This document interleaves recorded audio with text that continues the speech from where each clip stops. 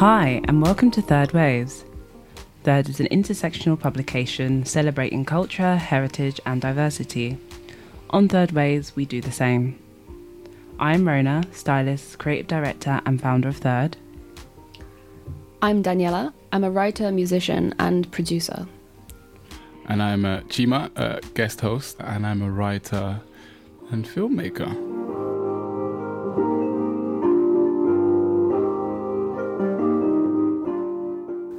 On this episode of Third Waves, we will center our discussion around the thought of self-reflection.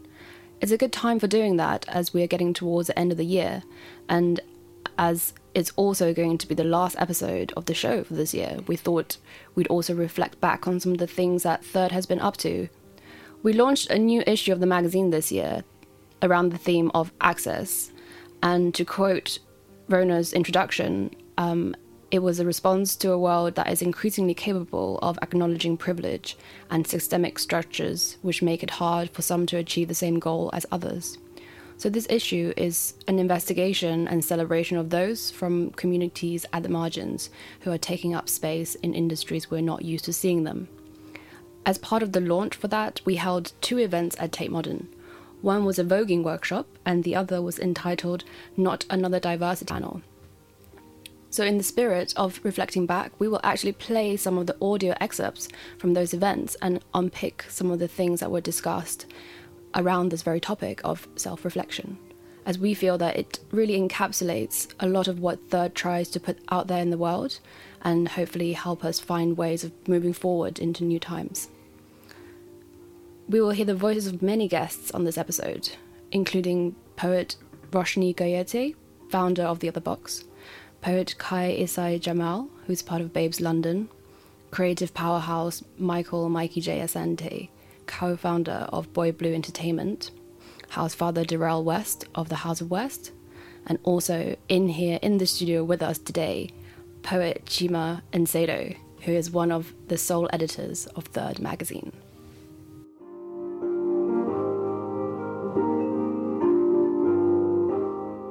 So self-reflection is our topic for this episode, and we have with us Chima, who's the sole editor of the magazine. Hey Chims. Hello, how are you? Chims, what have you been up to this year? Self-reflecting, amongst other things. I'm joking. Looking for work, finding it, and trying to keep it.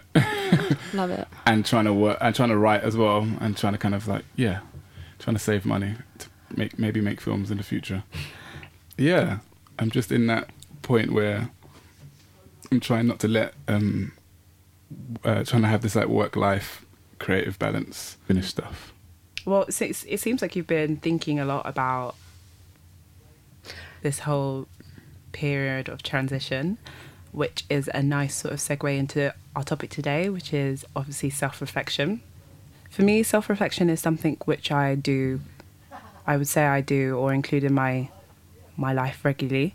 It's something I see as almost being quite crucial to my personal development, and I see it's almost like the check-in I have with myself about how I keep my life in balance, all these different areas and aspects of my life, from career to health to social life.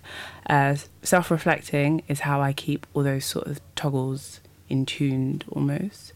If you ask anybody, do you do self-reflection, it would be a really strange question, because you are thinking about stuff is kind of happening in your head. I think part of what we're talking about here maybe is about being very intentional about it, and not to get too much into the whole meditation, mindfulness thing, which everyone is so in vogue to talk about and do. I wanted to ask, how often do you make a point of, there are moments in the day or in the week where you're I'm going to spend a moment with myself and think about X, Y, Z? Yeah, I mean, through the way I self-reflect, I do that weekly. End of the week, one of the things I do is I think about 5 things I've done that week, it's almost mini achievements, and also a few things that I thought I was going to do that I didn't do, and I also write down reflections or comments about how the week has been for me mentally, like how my energy has been that week. That's so good. It's Yeah. very structured. How about you, Chima? No, I don't do that. No, but I do something similar. What's the book called? The Artist Way. But what I do is like it's called morning pages. So you get up in the morning and you just write 3 pages of whatever. Do you do that every day? I try and do that every day. That's amazing. But what I've been, I try to get up and write every day, every morning. Recently, I've been trying to like write an outline for an idea that I've got. So I've been spending my mornings doing that. But what I find is just even doing that and reflecting on that idea just kind of frees up my head afterwards. Kind of just writing stuff down does make you feel a lot less congested. Well, it makes me feel a lot less congested. So yeah, from very emo stuff about how I'm feeling and whatever, to sometimes very like technical stuff about how can I make the sentence sound better. I see a difference in myself when I don't write in the morning or when I don't write that week. I see a difference, and writing is a form of reflecting. To be honest, you are kind of like just like bringing up stories and putting them down on a page. So yeah, it's really interesting. But it's not as specific as what you do, Rona. It's not as kind of, maybe I should try that. Maybe I will try that. I mean, like, mine is like almost quite regimented. It might not always be a Sunday, but it will usually be like a Sunday or Monday or like a Tuesday by stretch. But I make sure like it's like one of the things I make sure I do every single week. And in a weird way, maybe because my time, my schedule is so variant, like having this one thing which is like almost fundamental, like has to be done, maybe that helps keep me on track, because I almost have to like monitor or like manage myself. What would you say, Daniela? What do you do? Well, hearing both of you talk about your routines, I feel like I don't do nearly enough. I think maybe my version of that would be taking these moments when I look at something. I don't know. I try like making sure that I always look at the sky and the sunsets and how the light catches on the buildings, and it kind of just comes from a place of like not want to take beauty for granted, especially when you live in a city. I think, you know, if you're going out hiking in a mountain or whatever, it's very easy to be like, oh, this is so beautiful, I'm gonna take it in. But there is beauty in the city as well, and so like those moments are my moments of taking it. By taking that in, I'm also, I think, channeling some thoughts of gratitude. And I think that's probably the closest I have to this kind of habitual self-reflection. I think for me, actually, something that I'm doing is just writing lists all the time of the things that I want to do in my day or week, including fun stuff. And that, I feel like, is the opposite of the thing of like looking back and be like, oh, this is the thing I did well. No, it's like, because it's constantly chasing things that I want to get done, and isn't, I don't know, kind of. I also do that. I think the two work in tandem almost. Do you know what I mean? Especially what you said about like making sure that the things that are on that list is not just like work, it's also like fun stuff, because that's how you almost keep the balance. True. If you can, to your life. I mean, like, I think balance can almost be like a bit deceptive in a weird way, because sometimes some moments in your life you might just be super hectic and your priority might just have to be work, but yeah, it's a good way to check in with yourself if you're also making sure that your life is also appearing on that list. I thought it was really interesting, Jim, when you said about how you really feel the difference between when you do write in the morning or when you don't. It reminded me of this episode of Rick and Morty where the family goes for therapy and Rick is just absent. And eventually he comes to the session and he sort of saying, oh, I don't have time for this. This is like not like you're not giving me anything. And the therapist says something to the effect of,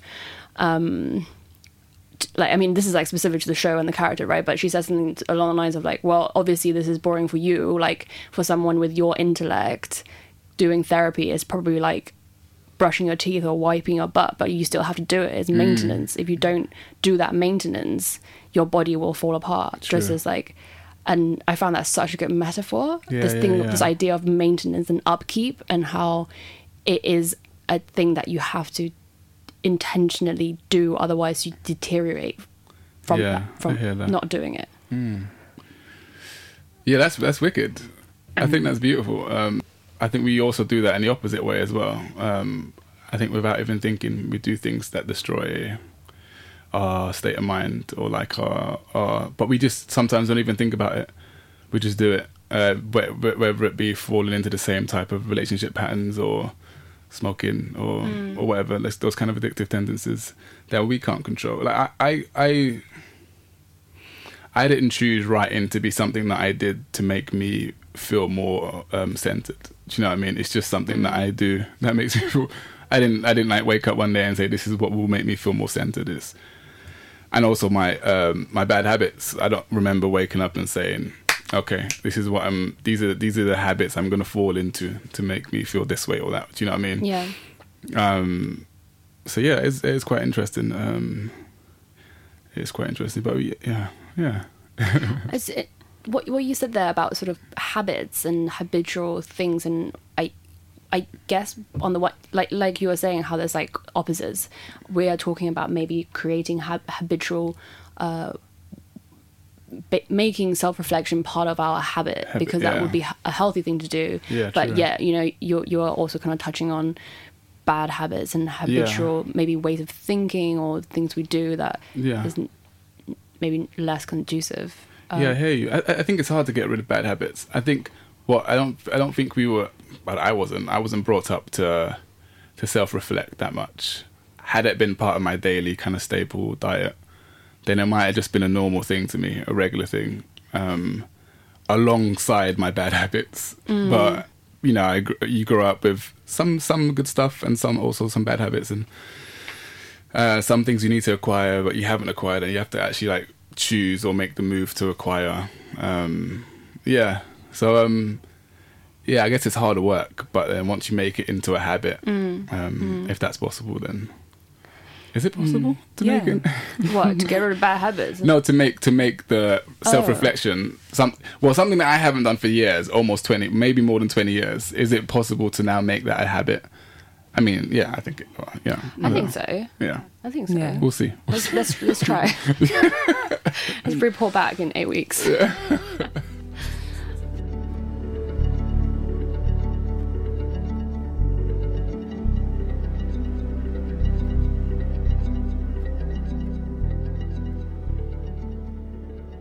Going back to what you were talking about, almost like bad habits though, I think one of the amazing things that you can get from reflecting is like self-awareness. Self-awareness is definitely something that is super powerful, because even if you are doing something which is detrimental like to you in some shape or form, the second you're able to like identify it and understand it, or to see the pattern or something like that, I think that's the first step that you take to being able to like address it or change it. You're now having a conversation with it instead of just being victim to it. Yeah. Wow, that's powerful. Yeah. Or being a victimizer because of it. Yeah, definitely. Yeah, true as well. You know what I mean? I was thinking about self-reflection and sort of putting it into context with something which has become quite popular at the moment in people's like consciousness, which is self-care. Recently I read this article on Refinery 29, which was entitled, "Is My Self-Care Really Self-Sabotage?"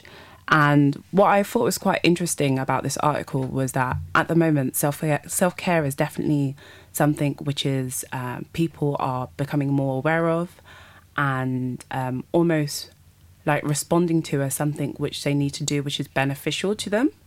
But in it, this writer reflects, she says that she is an introvert and she has anxiety as well. So at first, choosing to put herself first, which is what is part and parcel to self-care, meant that she was choosing to like, you know, have nicer baths, stay in, read, do the things that she liked. But very slowly, she's come to realise that she was saying no to a lot of things, like events, opportunities, and almost it's like the self-care sort of like crossed this line where it was becoming almost like her excuse for like not wanting to come out of her comfort zone, where sometimes she should. Right. I think that's interesting because also I feel like there's always the danger to become too self-centered when you go too far down that road of I need this. We're talking about making space and thinking about yourself and how you relate to others. Well, yeah, and she actually speaks to a psychiatrist who helps us distinguish a few things. So self-care is like when you take positive actions which are towards yourself. And then she talks about something else, which is self-coddling, which is a bit more what you're describing. It's when you're like almost like protecting yourself. In the long run, I think this writer almost reflected that her self-coddling, which was happening in the form of her self-care, was not making her happy. I like that. But wait, yeah, when does it go from self-care to self-coddling? I wanted to go back to something you mentioned earlier, Chima, which was about like whether one is like brought up to be self-reflecting, and I can't think of. I feel like unless your parents are like yoga instructors or forgive me world for saying that, whatever, but or millennials. Yeah, or you know, or that it I think this thing of intentional self-reflection is a skill, and most I don't think most people really engage with it. I don't think I engage with it enough, and it actually also then was like, because earlier when we were talking about this, I think we touched on, because obviously in third we talk about privilege a lot, and we touched on this idea of whether you need some types of privileges in order to be able to attain certain kinds of balance. It's conceptually linked to what we're talking, I think. Yeah, I hear you. I don't know. I feel like different people have different routes they take when they self-reflect. Like if I compare, obviously the way I've just described doing it sounds very intentional, and then you think about Chima's way of doing it, and then it sounds super creative. But if I think about other people who I know, like some people listen to music, and that's how they reflect. You know what I mean? Like hip hop, even. You know what I mean? Never mind anything that sounds ethereal or anything like that. So I think it's just being willing to commit yourself to that mind space. I think it would be wrong almost to present the idea that self-reflection comes with that whole sort of like I do yoga life, I can meditate, you know, etc. Do you know what I mean? A very sort of spiritual sort of image when I don't think it necessarily has to, and that's where definitely like a feeling of, especially in the current world we live in, privilege comes into, because maybe who has the time to commit to that lifestyle, you know? That's a really good point. Obviously it's really great if you have time and can afford to go to loads of amazing like yoga retreats and etc. To make those things inseparable defeats the object. Hey. It's also like what you're selling people, you know, like it's almost I feel like sometimes with yoga and etc. you sell people the idea that they're going to get that through it. You might not get that. I've been to yoga classes, and sometimes I've been struggling to staying downward facing dog or whatever it's called. Do you know what I mean? My self-reflection is on whether my muscles can stand the pressure. Well, or like your self-reflection is on other people being really sweaty next to you and like accidentally touching your arm. Exactly. Yeah. But it's true though, this thing of associating activities with creating space for yourself to think about stuff. I think this is something that we're all definitely talking about. Yeah, but we've we've always been doing that. I mean, any kind of any walk of life or in any position someone's in, there's always, or people are in, there are always people there that are more reflective than others. Like for example, again, music. African American music came from certain slaves singing while they were working. Capoeira came from certain slaves, like, you know, self-reflecting on dance and martial arts while they were working, or while they were hiding it from their masters, so to speak.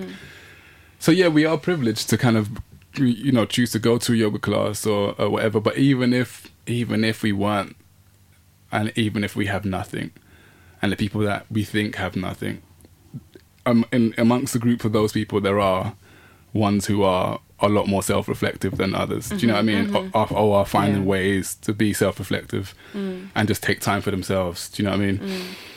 So yeah, one of the reasons why I think all these yoga classes have come up is because I don't know if this city, to get ahead in this city or to be seen as what's the word, highly functional. Self-reflection doesn't even come into it. So now they've given you these places now where you can go and be self-reflective, and once you come out of there, you've got to now be highly functional again. Then go there and be self-reflect. You know what I mean? Yeah. I always tell a story about yoga. I was one of my friends. I went to her house and I was like, yeah. I'm just like, I want to start yoga and like, have you heard of Kundalini? And she was like, yes, I have. Chima, I'm Indian. Totally forgot that that's where yoga comes from. Oh my god! Because that's beautiful. Like, show me any kind of like any way you can do yoga where the leader's actually Indian. It's actually quite rare. Such a good point.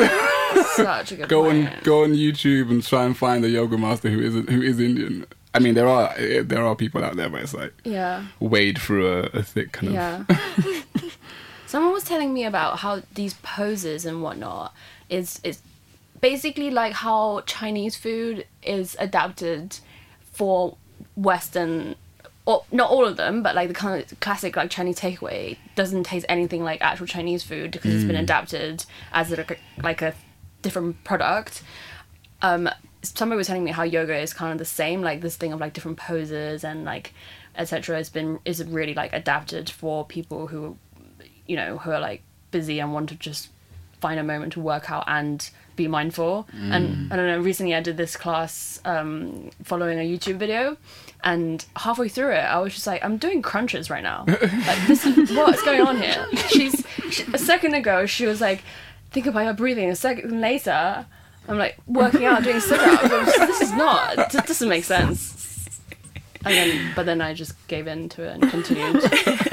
It's still exercise at the end of the day, I guess. Yeah. Oh, wow. Cool.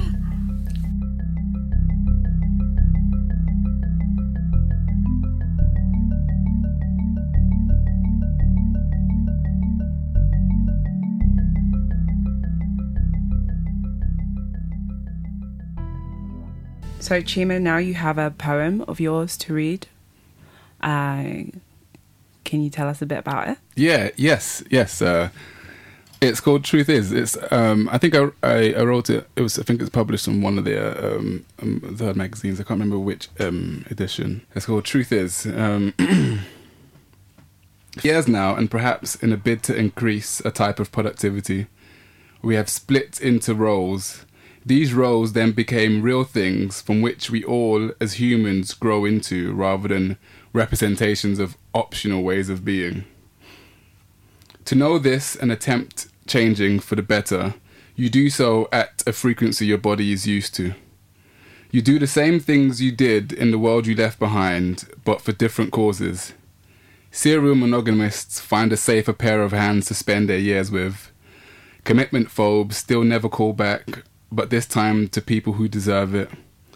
The ever thoughtful reach deeper into other wells and lose themselves.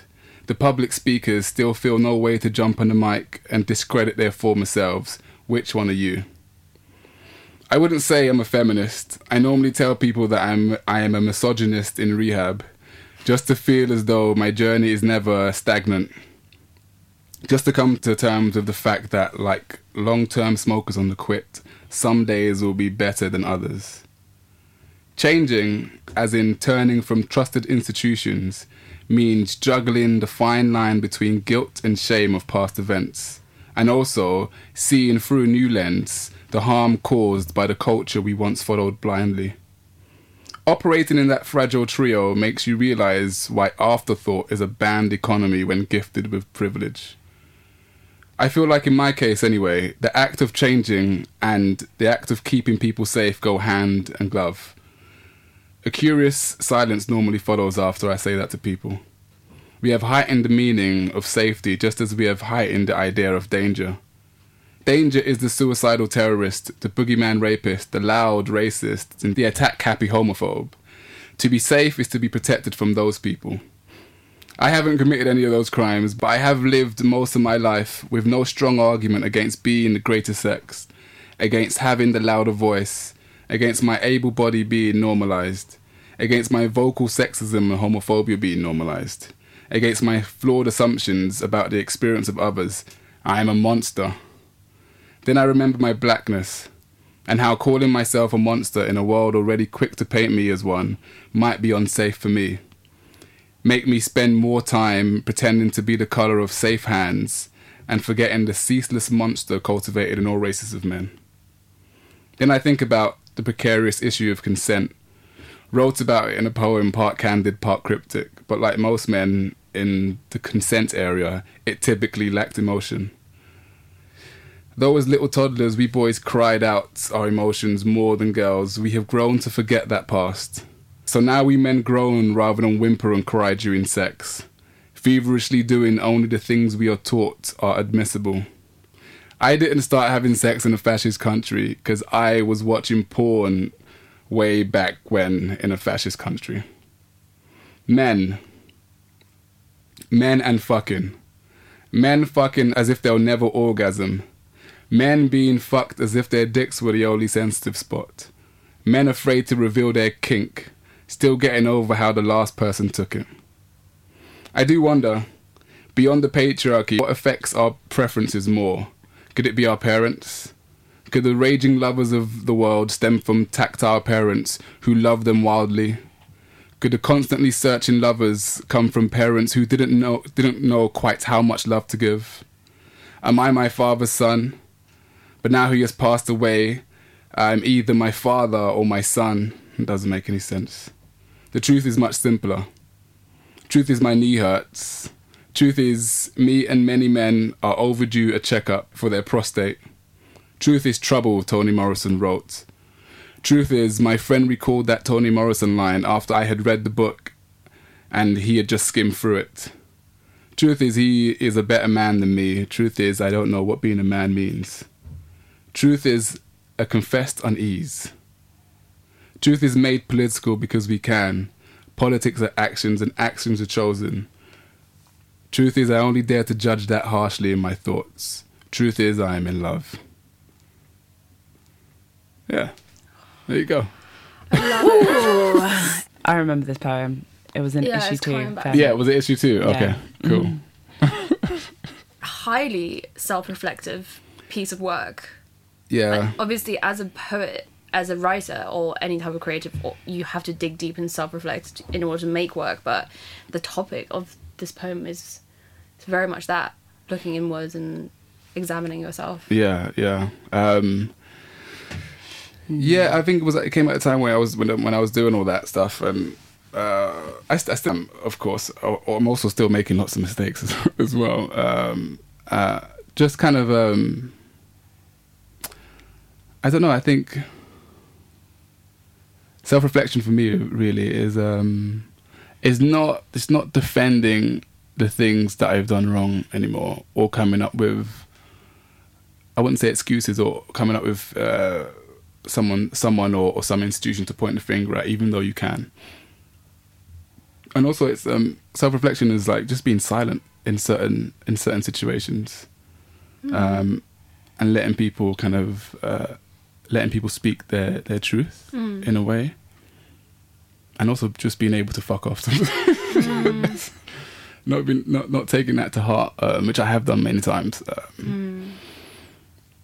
and also just like being able to fuck off when you're told to, and also being able to like tell yourself to fuck off and like be like, okay, this is not a safe spot for me. So yeah, that's where that's come from. I really love, not to like pinpoint a particular part of the poem, but like it's almost like when you go crushing up to the bit where you call yourself a monster, and you it's like you're searching for like ways to almost like label yourself, completely package yourself, and then you almost had to to step back and almost like reflect on like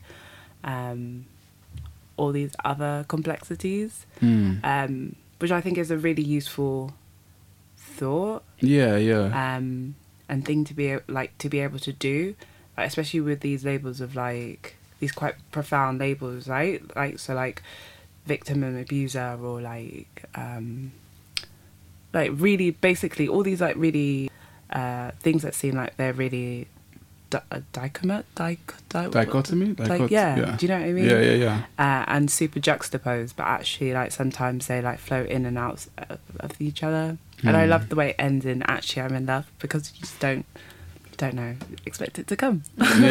True. I just like I thought I was writing that thinking, I'm not going to let myself off the hook, but when it comes to real life situations, it's so easy to let yourself off the hook, or to kind of like, you know, to brandish yourself as this person who's like, just because you didn't mean it doesn't mean it means that, you know, it didn't hurt someone. Yeah, that kind of thing. Interesting. So just like, it's interesting. Talk from a gender point of view. Me being a kind of straight man, straight black man kind of thing. But like straight man, which is where a lot of straight men get their power from, just being straight and being men. Do you know what I mean?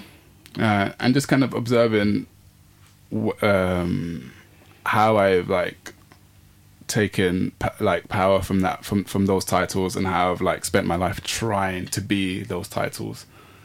And I think one of the reasons why I'm quite reflective is because I haven't really been able to I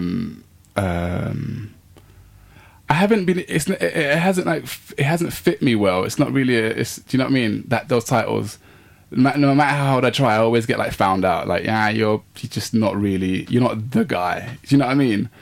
So maybe that's what's one of, but maybe if I fit in really well, if I was like, if I was highly respected by lots of other men, and I was like, you know, doing things straight men and straight women respected, then I wouldn't even give it a thought. Do you know what I mean? Yeah. So maybe, I don't know. Because you talk a lot about toxic masculinity, and you also, in the past, I've heard you, when we talk about these things, I've heard you talking about yourself as a straight passing man. Which I always find really interesting, as you I guess you are straight identifying, but in putting that word passing in there completely sort of loads all of it and kind of undercuts all the assumptions there. And I find that really interesting. I'm definitely straight passing by the way I dress, and also just being a tall black man. Just kind of like with really good posture. Just kind of makes you straight passing anyway. Makes people assume. I remember there was one time I was on a train, and I had this I made a pie, and I was like looking for a bag to put it in, so I just snatched a bag from my mother's wardrobe, and then I was just getting looks on the train. Oh, your mum's bag? Just a bag. Like, I just thought it was a bag, so it was a Tesco bag, one of the big ones. And I went to the dinner party I was supposed to go to, and then one of the girls out of there, she was like, "I like your bag," and I looked at it, and it was like, what was that kids got that really the ice queen person. What is it about ice? And there's a what are you talking Snowman about? or something? No, it's a recent one, and it's a film. Frozen. Yeah. It was a Frozen bag, and everyone was looking at me like, why you got a Frozen bag on? And I had no idea that people, until I went to the dinner party, and like, nice bag. And I actually looked at it, I was like, oh, that's why everyone was looking. That's funny. Because it was like, oh, that doesn't match, or that doesn't, you know. Then I think there's almost something like nice in the fact that you were like comfortable with that, like you just saw the bag for being a bag. Like, I feel like an aspect of like toxic masculinity, if I had to compare that situation to like some other guys I know, like if that was the only bag in the house and you were like, hey, have it, they'd be like, I can't walk out with this. What do you mean? But they're right though, they can't. Look at the looks I got. Had I have bought another bag of just all blue, then I would have just been a normal straight man and no one would have fucked me. But then this is your feeling of having like almost like failed that position. My feeling is like, yeah, fuck around with them. No, yeah, true. Like, no, totally. But then they deserve to. You're right. This is so weird for them. Like, look and behold. Yeah, you're right. I've got this bag in my hand. You're right. But I'll also give you another instance. When I was at Festival, and I was with a group called Sink the Pink, and I used to film them. And there was one time they did this tour around Festival, and they were all like dressed up in drag kind of thing, and I was as well. And we stopped off somewhere, backstage somewhere, and then we were all leaving, and one of the girls was like, "Chima, come, let's go." And I was like, "No, don't worry, I'll go by myself." She said, "No, just come with us." I was like, "Oh, I'm fine. Oops, I'm fine." And then I realized why she said, "Let's go in a group," because when I went out to that festival by myself in drag, the amount of straight people that stopped me taking pictures, wanted to chat to me for half an hour, I was like, "Oh, that's why they just want to go from A to B without being seen like that, or without being questioned." Or I get it. Do you know what I mean? Yeah. So it's like, yeah. So guys are like, "Yeah, I'm not going to wear that bad because blah blah." Yeah, they just don't want to be seen like that. They just don't want to be. So, in a way, they're protecting themselves. True, but I feel yet again this is where things need to change. Like, It people, does. I feel like almost this is where like other people need to reflect on like why were they so fixated with the bag? Like you could have, you know what I mean? Like why does that intrigue people? I'm always like kind of fascinated by this because I think sometimes, especially when it comes to like things where it's super like homophobic or you know anti-queer, you know what I mean? I think I'm always like asking myself, why are you personally like revoked by that? I don't get it. And I almost feel like because things are so binary sometimes with how we absorb gender, you know, like that gives people the right to feel like that reaction or that stare is it's okay, and actually you had to change. You should have changed what you were doing. Whereas I would reflect and say like, actually, like what we need to do is more people need to go out wearing frozen bags. Yeah, so like normalize it. You know what I mean? Yeah. Like, so that's not such a. You're I mean, right, it's you're super right. idealistic. Don't get me wrong, You're but right. yeah, I almost would question that where that comes from. Yeah. Well, yeah. I mean, it's just challenging kind of structures, isn't it? Like, I don't know if you for in Europe, I guess long hair and ways of dressing for women make the Western gaze believe that you're more of a woman than someone else who has maybe short hair or like just wears trousers all the time or blah blah blah. So it's just these things that, you know, once you counter that, people want to know why, whether they're intrigued in a good way or a negative way. So it's like you can't fuck it. Sometimes so it's like even when you counter that, like you have to also, obviously people who do that know, when you go out there you have to field the public. You know, the curiosity of the public. You have to kind of like that's part of it all. Yeah. And which is really horrible. Like, just to be yourself, you have to go out there and answer so many questions. You can't just be yourself. And if you don't want to answer all those questions, just take the makeup off and wear some jeans and some whatever, and then you'll be fine. Yeah. Which is really horrible. Yeah, totally. I mean, yeah. I think that definitely goes to. I think that goes also in more subtle ways of, you know, a straight passing woman deciding to wear maybe fitting clothes and actually having to think about that. Yeah, totally. And how that is gonna, how, like for me personally, I have to be in a mental space in order to wear tight fitting clothes because I think it's like about feeling mentally strong enough to deal with the world. Yeah. It's not, you know, I have fashion choices, but then I have to back that up with, am I up for the world and the gaze today? Yeah. And vice versa, making statements about like, I'm not showing my body because I don't want to. Yeah, exactly. I hear that. One thing in your poem, I love the line of I'm a misogynist in rehab. Yeah. I really love that. I think it ties really well with a lot of what we're saying about this thing of constantly self-reflecting and checking in on, like checking on yourself in terms of your behavior and that's very much to do with interpersonal. Yeah, you're right. I mean, I don't know what the operative word is in that term, misogynist in rehab. Is it rehab or misogynist? I don't know what's the... and also, rehab is not an everyday thing. There's sometimes I forget and I am just a misogynist. Or I've just said something like really sexist or something. Yeah. Do you know what I mean? And then I reflect on that. I was like, oh shit, kind of thing. And sometimes like I'm doing stuff and I don't even know it. It's born from like misogyny. Yeah. You know. Yeah. I think this really ties in with what we were talking about earlier with microaggressions. Like, because I think like misogyny is a super loaded word, and like without being someone who like is vehemently who hates women, obviously Chima, you're not. You know what I mean? How do you know? I'm not? Okay, I'm not. I'd like to say I'm not. I was trying to fend for you here. I was like, but anyway. Yeah, but I think there are ways in which you might find just to use the term ally, might find themselves slipping up. Yeah. And being microaggressive to someone who they intend to support. And not to like, give the get out of jail free card to when you do that. But it is, I guess that's part of the learning, Yeah. Like, yeah, I guess that's part of the learning that comes. Yeah, it is.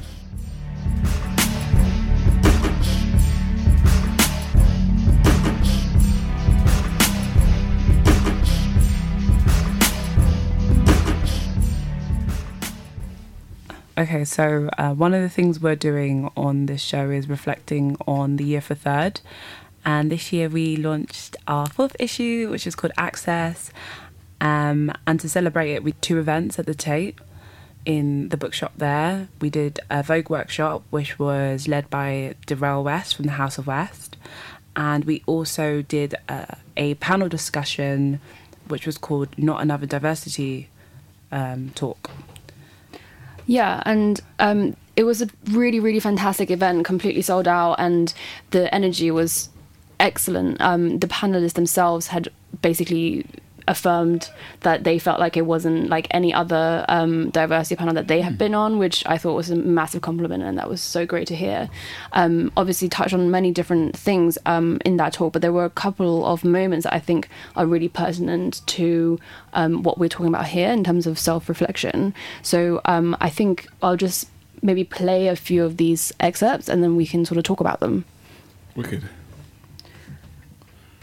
So first, a little clip where basically Rona asked the panel a question regarding imposter syndrome. The only thing that I can do when I feel like I shouldn't be in a space is remember that I only feel like that because I've never seen people like me in the spaces. And a lot of it does come to representation. Growing up in a time, and I guess an area in which there was never a mirror of you or like a reflection of you or a fragment of you. As an elder, as a I don't know, like a guide or anything, there wasn't that. So I feel like I have to remind myself of that sometimes, to just like remind myself that the reason that I do this work is so that other people don't feel this. And that's all I can do, so at the moment, anyway.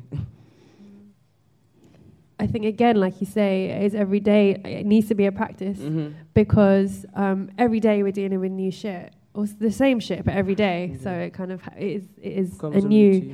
The other thing I think, again, like we've all touched on, is the sense of community, that sense of belonging, and that you feel reflected. And with the other box, that is something that we kind of had to garner because we just were like, we can't be imagining this stuff that we're experiencing at work.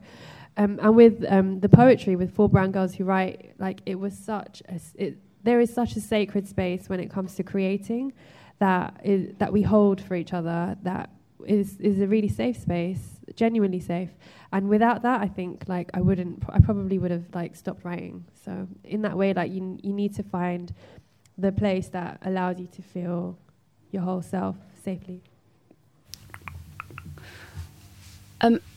I was thinking maybe we should just quickly unpack what imposter syndrome means, because I think we shouldn't assume everybody knows what that is, especially if you don't experience it. Yeah, well, imposter syndrome is basically when you maybe in a certain environment you feel like a bit like a fraud, or you feel like you don't deserve to be there as much as the other people in the room. Yeah, I agree. Yeah, and I think it is definitely, especially, actually, I'm not even going to say when you're starting off with something, but I definitely do feel that it is something that people struggle with in work environments, especially when your ideas are quite different, if they're being shut down, or like there isn't a forum for your ideas. I feel... Yeah, and also like what Roshni was saying, if you're feeling something and no one else, it seems like she mentions, the importance of community, because if you're feeling something and it feels like no one else understands or can relate to that feeling you're having, I suppose that makes you go deeper into yourself. And it's only through like reaching out and speaking to other people who have similar experiences that you almost feel like, okay, I'm not going crazy. Like, this is something that's happening, and there is a reason for me feeling this way. So it's almost like one of the mechanisms you can use to deal with imposter syndrome, I guess, is like having a community who's also aware of the things you're going through. And yeah, self-reflection being almost like the first step to, when you have these feelings, checking in with yourself and thinking, this doesn't feel right, I don't feel good about this, and going through that process of thinking, okay, maybe I need to talk to somebody. And yeah, I think also what Kai was saying about like being able to see yourself is so important, just because I personally feel, not to use quite a random example, but I personally feel if you look at Meghan Markle at the moment, because she is the first royal of colour, almost seeing what she's going through is like seeing how imposter syndrome or like can play out on quite a big sort of like platform, if you know what I mean. Just because obviously she's I don't know, sorry, I'm going in quite deep here, but she's a royal. I'm not trying to like, say, she must be struggling. Yeah, I hate sorry, you. I'm not coming from that perspective, but no. In terms of like, she's interesting because she is the first royal of colour, and I think initially we all celebrated her being there, and I think that's definitely something that happens when people take up space in an arena. You've never seen anyone like them before. These days we tend to celebrate them, but we never tend to ask the questions of how are they doing in that position. How are they thriving? How do they feel in that spot? And I think recently she came out and said that she's not been dealing with it very well, and I'm sure a lot of that has come to racist, misogynist comments that she's dealt with, and slurs in the press and etc. But it's interesting because even someone who is so privileged, is part of like technically the richest or the most powerful family, one of the most powerful families in the country, is still dealing with things connected to that, I might imagine. But yeah, actually that was quite a long tangent from that. It just came to my mind. No, I liked it. It's like no one's safe. I'd like to play the next clip, which is actually definitely linked to this directly, because it's about how to deal with microaggressions. So last question for the panel before I open up to the Q&A is about understanding yourself within technically microaggressive spaces. So this is a question to pose to yourself, but also maybe to allies as well. So what sort of things do you think that we can, or strategies can we put in play to navigate these spaces which might be quite microaggressive?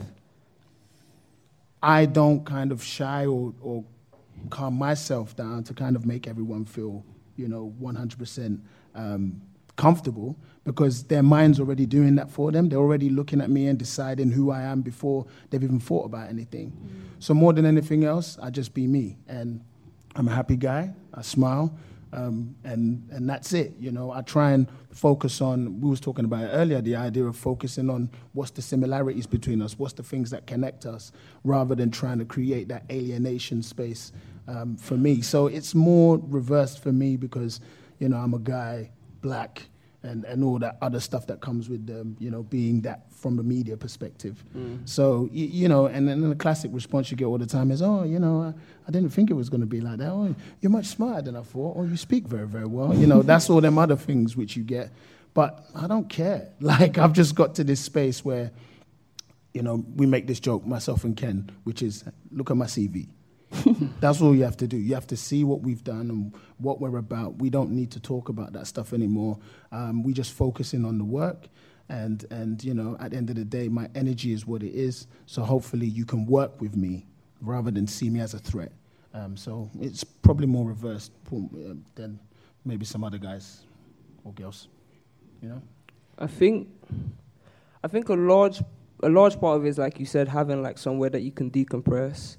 And like focusing, I try to focus on my life outside of those situations, and in those moments give myself like self-care as opposed to in the process.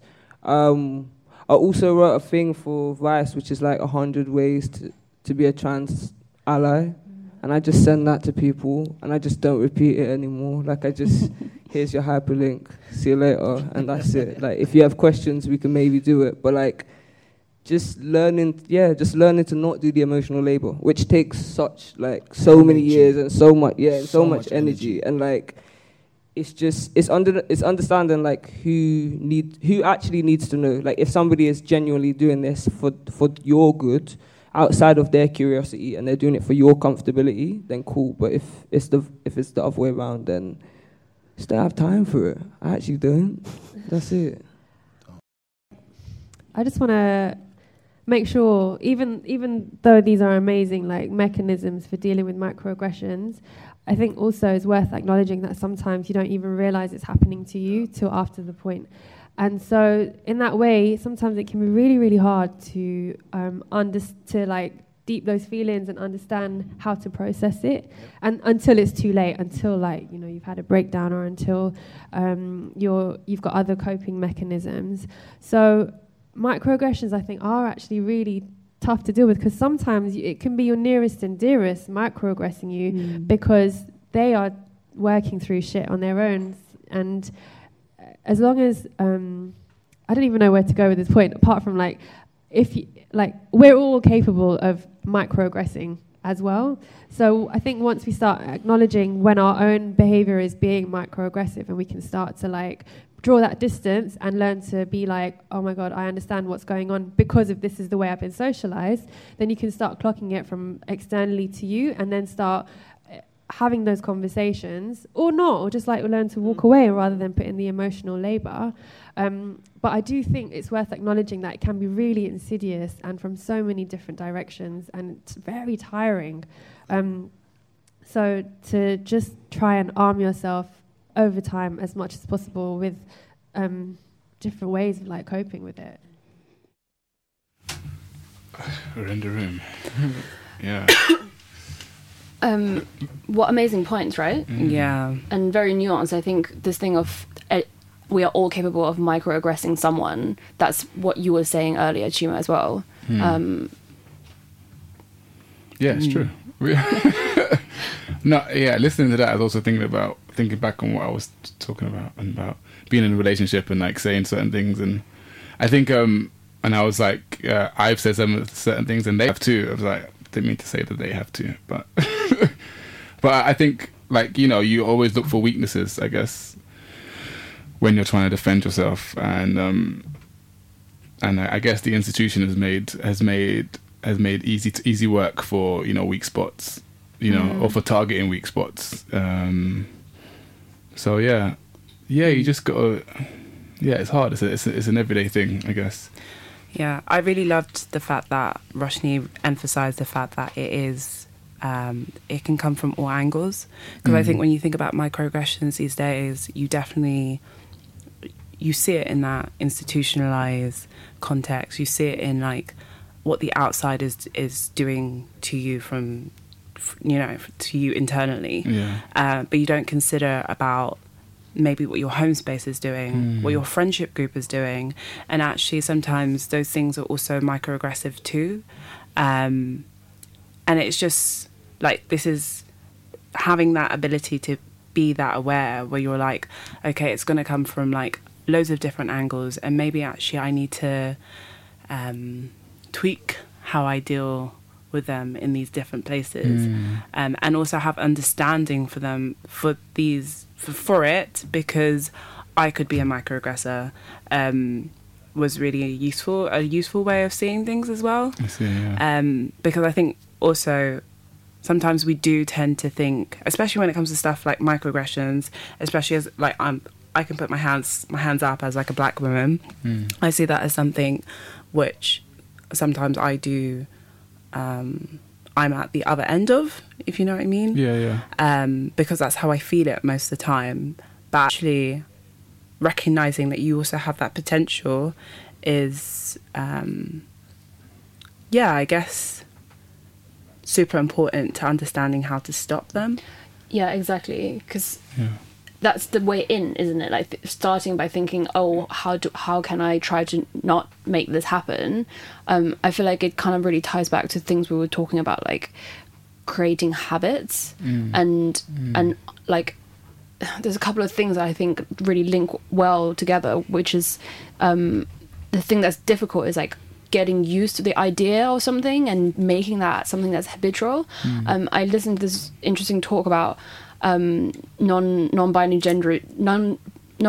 gender pronouns and how it was like introduced in some secondary school or somewhere, and the kids actually were just able to pick it up really quickly because they haven't had that habitual repetition of he and she being the only way that you refer to people. Yeah, exactly. And so like within weeks they were just like they like is no big deal. Wonderful. Yeah. And so I think that really that was really illuminating again, this idea that like, it's just about choosing to engage with it and choosing to try to make something a habit. Yeah. And also like, just like curbing your curiosity sometimes. Yeah. You know what I mean? Just asking black people or trans people about certain things just for your curiosity. Yeah.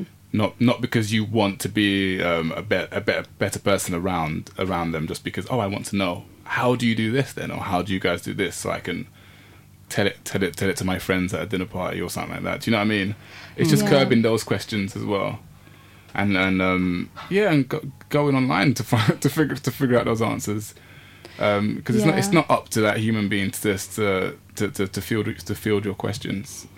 Yeah, and that's basically what they would like. This term emotional labor, I think that's basically what it is when you make someone who is at the receiving end of this type of microaggression or whatever have to explain to you why it makes them feel bad, therefore reliving that sensation yet again. And it is definitely subtle, and it takes, kids are endlessly curious and they'll just ask anybody any question. But as you grow up, I think I feel like that's more and more that I have thoughts about, is it appropriate for me to bring this up or ask this question? Not. Yeah, exactly. It's also who you're asking the question to. Do you know what I mean? I think sometimes there's, like you said, if you type it into Google, like you find your own information, that's fine. But sometimes, like, I think people can feel quite entitled when they ask their questions sometimes. True. And the idea is like, oh, but I'm taking an interest in trying to understand you, and it's moving away from saying that so acceptable and actually saying, well, if you care, you do the research to a certain degree, because there's nothing wrong with not knowing to a certain extent, going back to the whole language thing, like there are certain things which we have just learned and require unlearning to get right. But I think if it's going to make someone uncomfortable and it's not actually being used, like Kai emphasizes, for the good of that person, then it's just kind of selfish. I also think, though, on potentially another hand, on the other hand, there's also something about having a space where you feel like you can throw away some comments and not have to be... It sounds weird and bad to say, oh, you don't have to be politically correct 100% of the time. I don't really mean that, but I don't know what you guys think about this idea that, you know, I don't know, you know, in sports, or people like going like, oh, stop being such a pussy, you know, and like, you know, the more you talk about this, the more you engage with it, the more you're like, okay, I get why that's not a good thing to say, and it doesn't make me feel good, and I'm gonna be conscious of it, etc., etc. But then like sometimes you just throw out these kind of terms, and I just wondered what you guys thought about like having the space to be able to sometimes throw out some words that, you know, in the assumption that that's not how you actually feel about. Yeah, I get you. I think for me as a straight man, I wouldn't expect to be able to throw sexist terms at you and expect you to forgive me for them constantly. I think that's a battle between other straight men that they're supposed to wrangle between themselves. Like that's a conversation, and we do have like a lot of men do have conversations about what's sexist and what isn't, and in that conversation I do like, or we do interrogate like, okay, but that's saying that is sexist, or saying that, and in that there's also jokes, and there's also things that are thrown out that we'd hope wouldn't say in front of a woman or trans person, or do you know what I mean? So I think it is up to that group to have that conversation amongst themselves and give each other that space to kind of like say things and be like, okay, that's not, interrogate those things and then say that's not, maybe you shouldn't say those things, or that's a thing you shouldn't be, you know what I mean, because times have changed, or things, you know, or just to keep people safe, you shouldn't say those things. But to be like, to go into as a straight man, go into your space as a woman and ask you to allow me the privilege of being sexist every now and again, I guess you can answer that question, and it's up to you whether you want, whether it's okay for you. But because another thing that comes from that would be like, if I get shut down, my thing could be, well, listen, like I don't like the way you shut me down, and if you keep shutting me down like this, I'm not going to talk about your issues anymore. That kind of thing. Do you know what I mean? So once you give somebody with privilege, even more privilege, they'll just take it even further, and they'll think that they're the most important thing. So yeah, that's how I see it. I don't know. Yeah, no, it's very, very nuanced stuff. Yeah, I think also like part and parcel. Like I think almost what you're highlighting is a question of intimacy, right? So I guess like as friends, if I turn around to my friend and I'm like, don't be such a bitch, you know what I mean? Like she knows that there's a bit of tongue in cheek in that statement, and it's not just me like taking the piss out of her, but I don't know, like if I'm just throwing it around, I don't know, yet again it does come back to who's saying it, you know? Yeah. Because maybe if one of my straight male friends turned around and was like, Ronnie, you're such a bitch, you know what I mean? I might be like, oh, hey. Yeah. Yeah, again, it's the same thing, but you just feel it differently. Yeah. And I think that I feel like we almost have to be real about certain things and just be like, yeah. That's just a factual thing, you know what I mean? That's just the way it almost kind of goes. Yeah. And like, though that's almost like saying, oh, it's kind of allowing people to have, I don't know, yeah. I guess what actually I was maybe trying to say was more like amongst, let's say, straight men, for them when they're in their private company, then they are like, if they don't say things like, oh, stop being such a pussy in front of me, that's one thing. But if they then, in their own space, say to each other, stop being such a pussy, how that is different and how, like, you know what I mean? That's, I hear you. I don't know. But I don't know. I feel like that still comes with, like, that's a dangerous line because, I definitely. think, you know, that's a safe space for them to use that word. But just throw in me or you, and then suddenly it's not a no strings attached, no offence being caused term anymore. Yeah. Do you see what I'm saying? And so it's almost like, though, it happens, you know? It's questioning why that needs to be the term that they lean on. I think, why does that need to be the term they lean on? And it's almost like, I'm sure if me or you were there, like, I know I'll put my hands up and say if I was there, I'd be the killjoy who'd be like, hey, well, actually this pussy, you know what I mean? And then we have to have this conversation, and then you just create that environment. And so even for them, it's just like, how worth that word was it? How worth it? Do you know what I mean? But funny, I want to pick up on you calling yourself, like, hypothetically a killjoy in that situation, that, like, you are bringing the tone down by being like, you just said something quite offensive. Yeah, but I mean, it's almost like it's killjoy for me too, because I don't actually want to clap back and correct you. You know what I mean? It's like with a child, I don't want to tell you to stop acting a fool. Just don't do it, please, and we'll have a great time. So it's not like I'm like, I don't think personally in that position, I don't think anyone who has to correct someone is like, oh yeah, I just got one up on someone. You know, it's just almost like, this has made me feel a bit uncomfortable. I've had to speak out about it. It's now changed the vibe. We had to have this little mini discussion, and now we have to continue on being in each other's spaces. Yeah. Maybe not a bad time to go into the next clip, which is about meditating around boundaries. This is mainly Roshni speaking.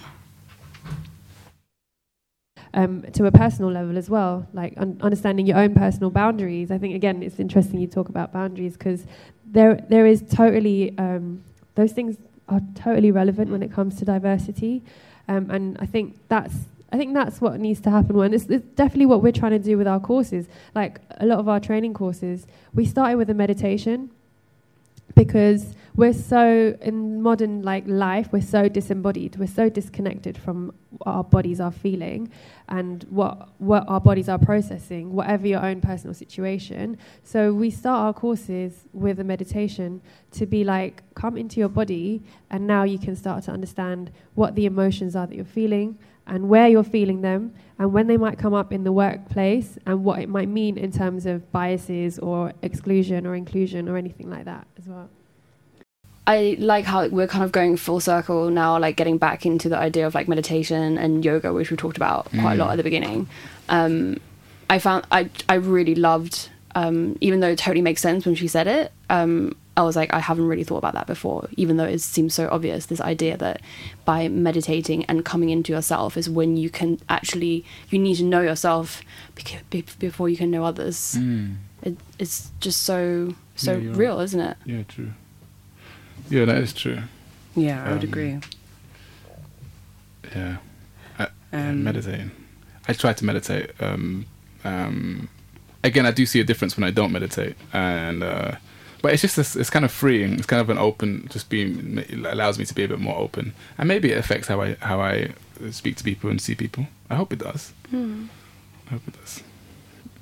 And there's a clip here now that mainly Kai speaking about what is defined as luxury.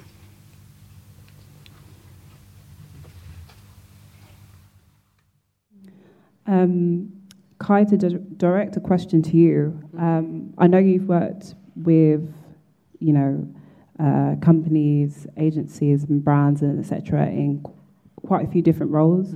From poet to model to consultant even.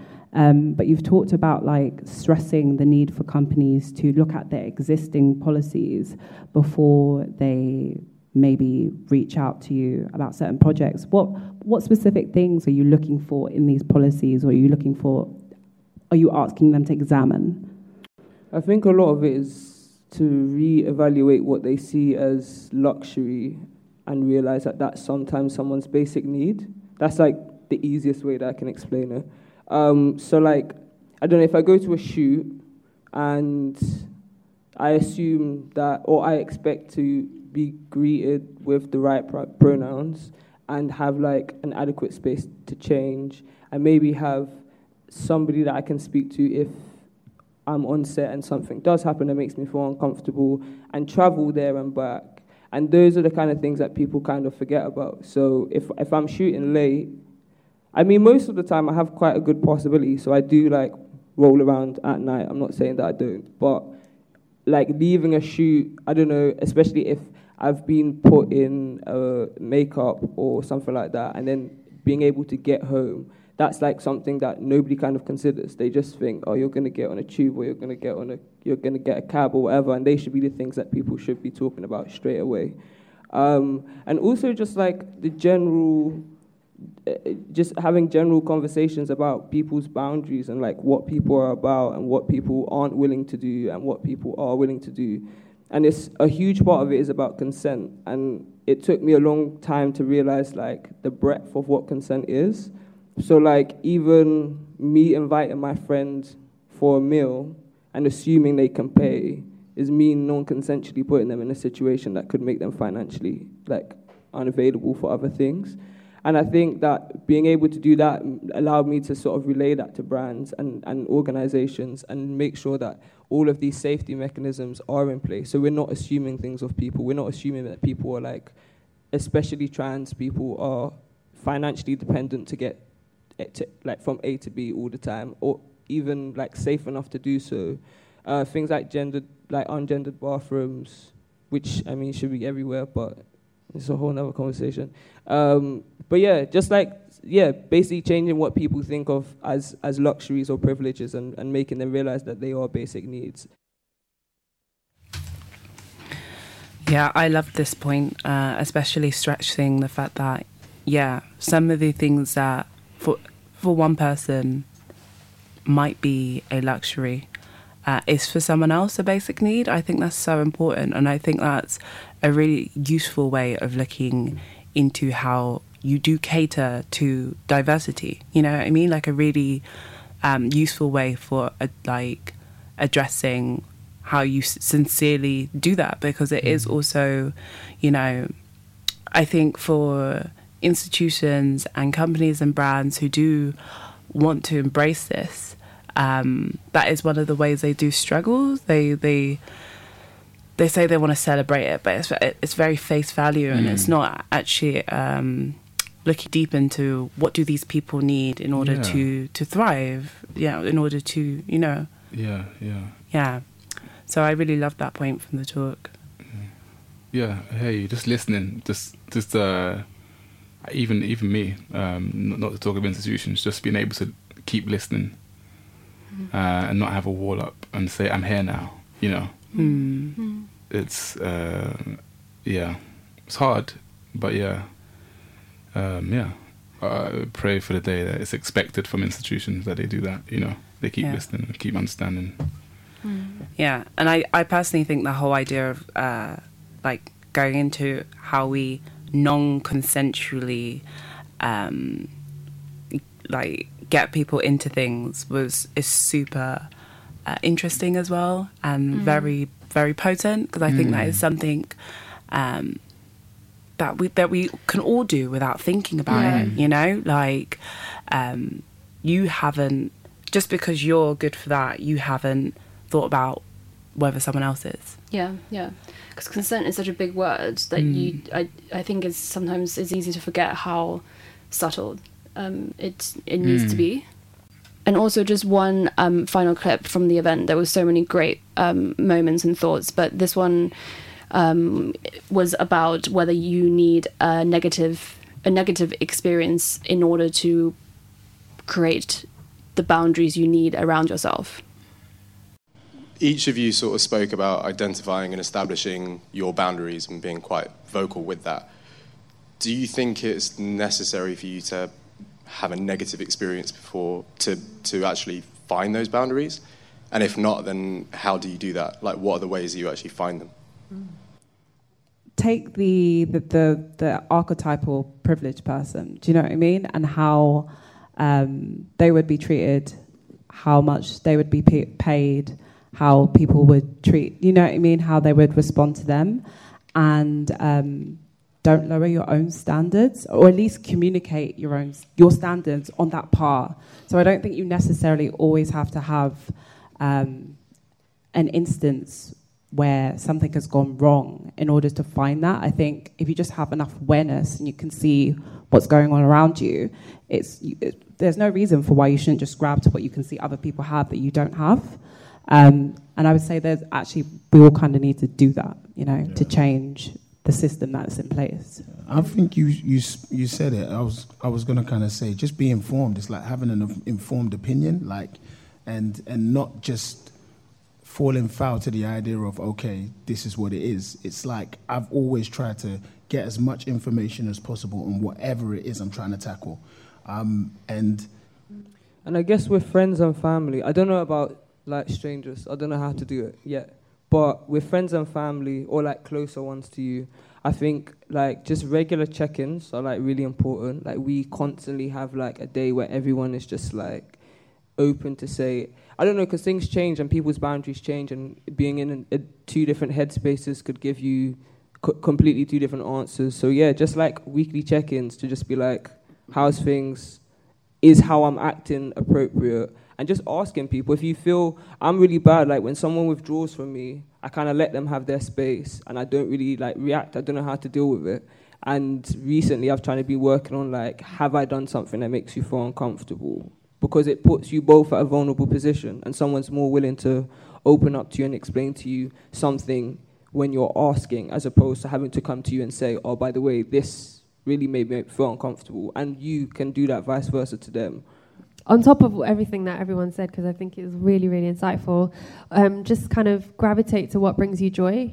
And that's the kind of flip side, the positive side of it. And practice gratitude as well. So once you start writing like 3 things a day that you're grateful for, they're really like granular detail stuff.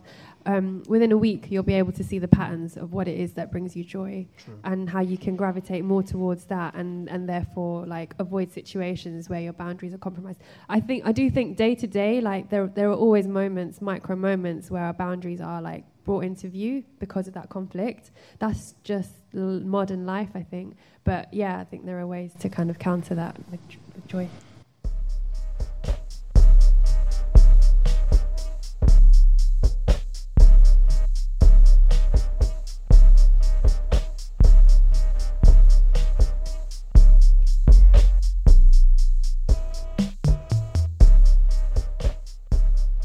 Thank you, Chima, for being on the show today.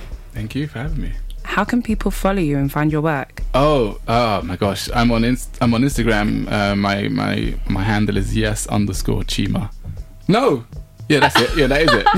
I'm on Instagram. My handle is yes_Chima, CHIMA, and I've got a website called chimatheblog.com. It's got some old stuff and some videos in there. But it's still interesting. It's still quite interesting. So yeah. Cool. Yes. I just wanted to add another quick thanks to all the guests of the Third events. You can find details of where to find them in the bio of this show. Thank you for tuning in to Third Waves, and stay tuned online at Third Magazine on Instagram. That's Third with 3 I's. I'm Raina. I'm Chima. And I'm Daniela.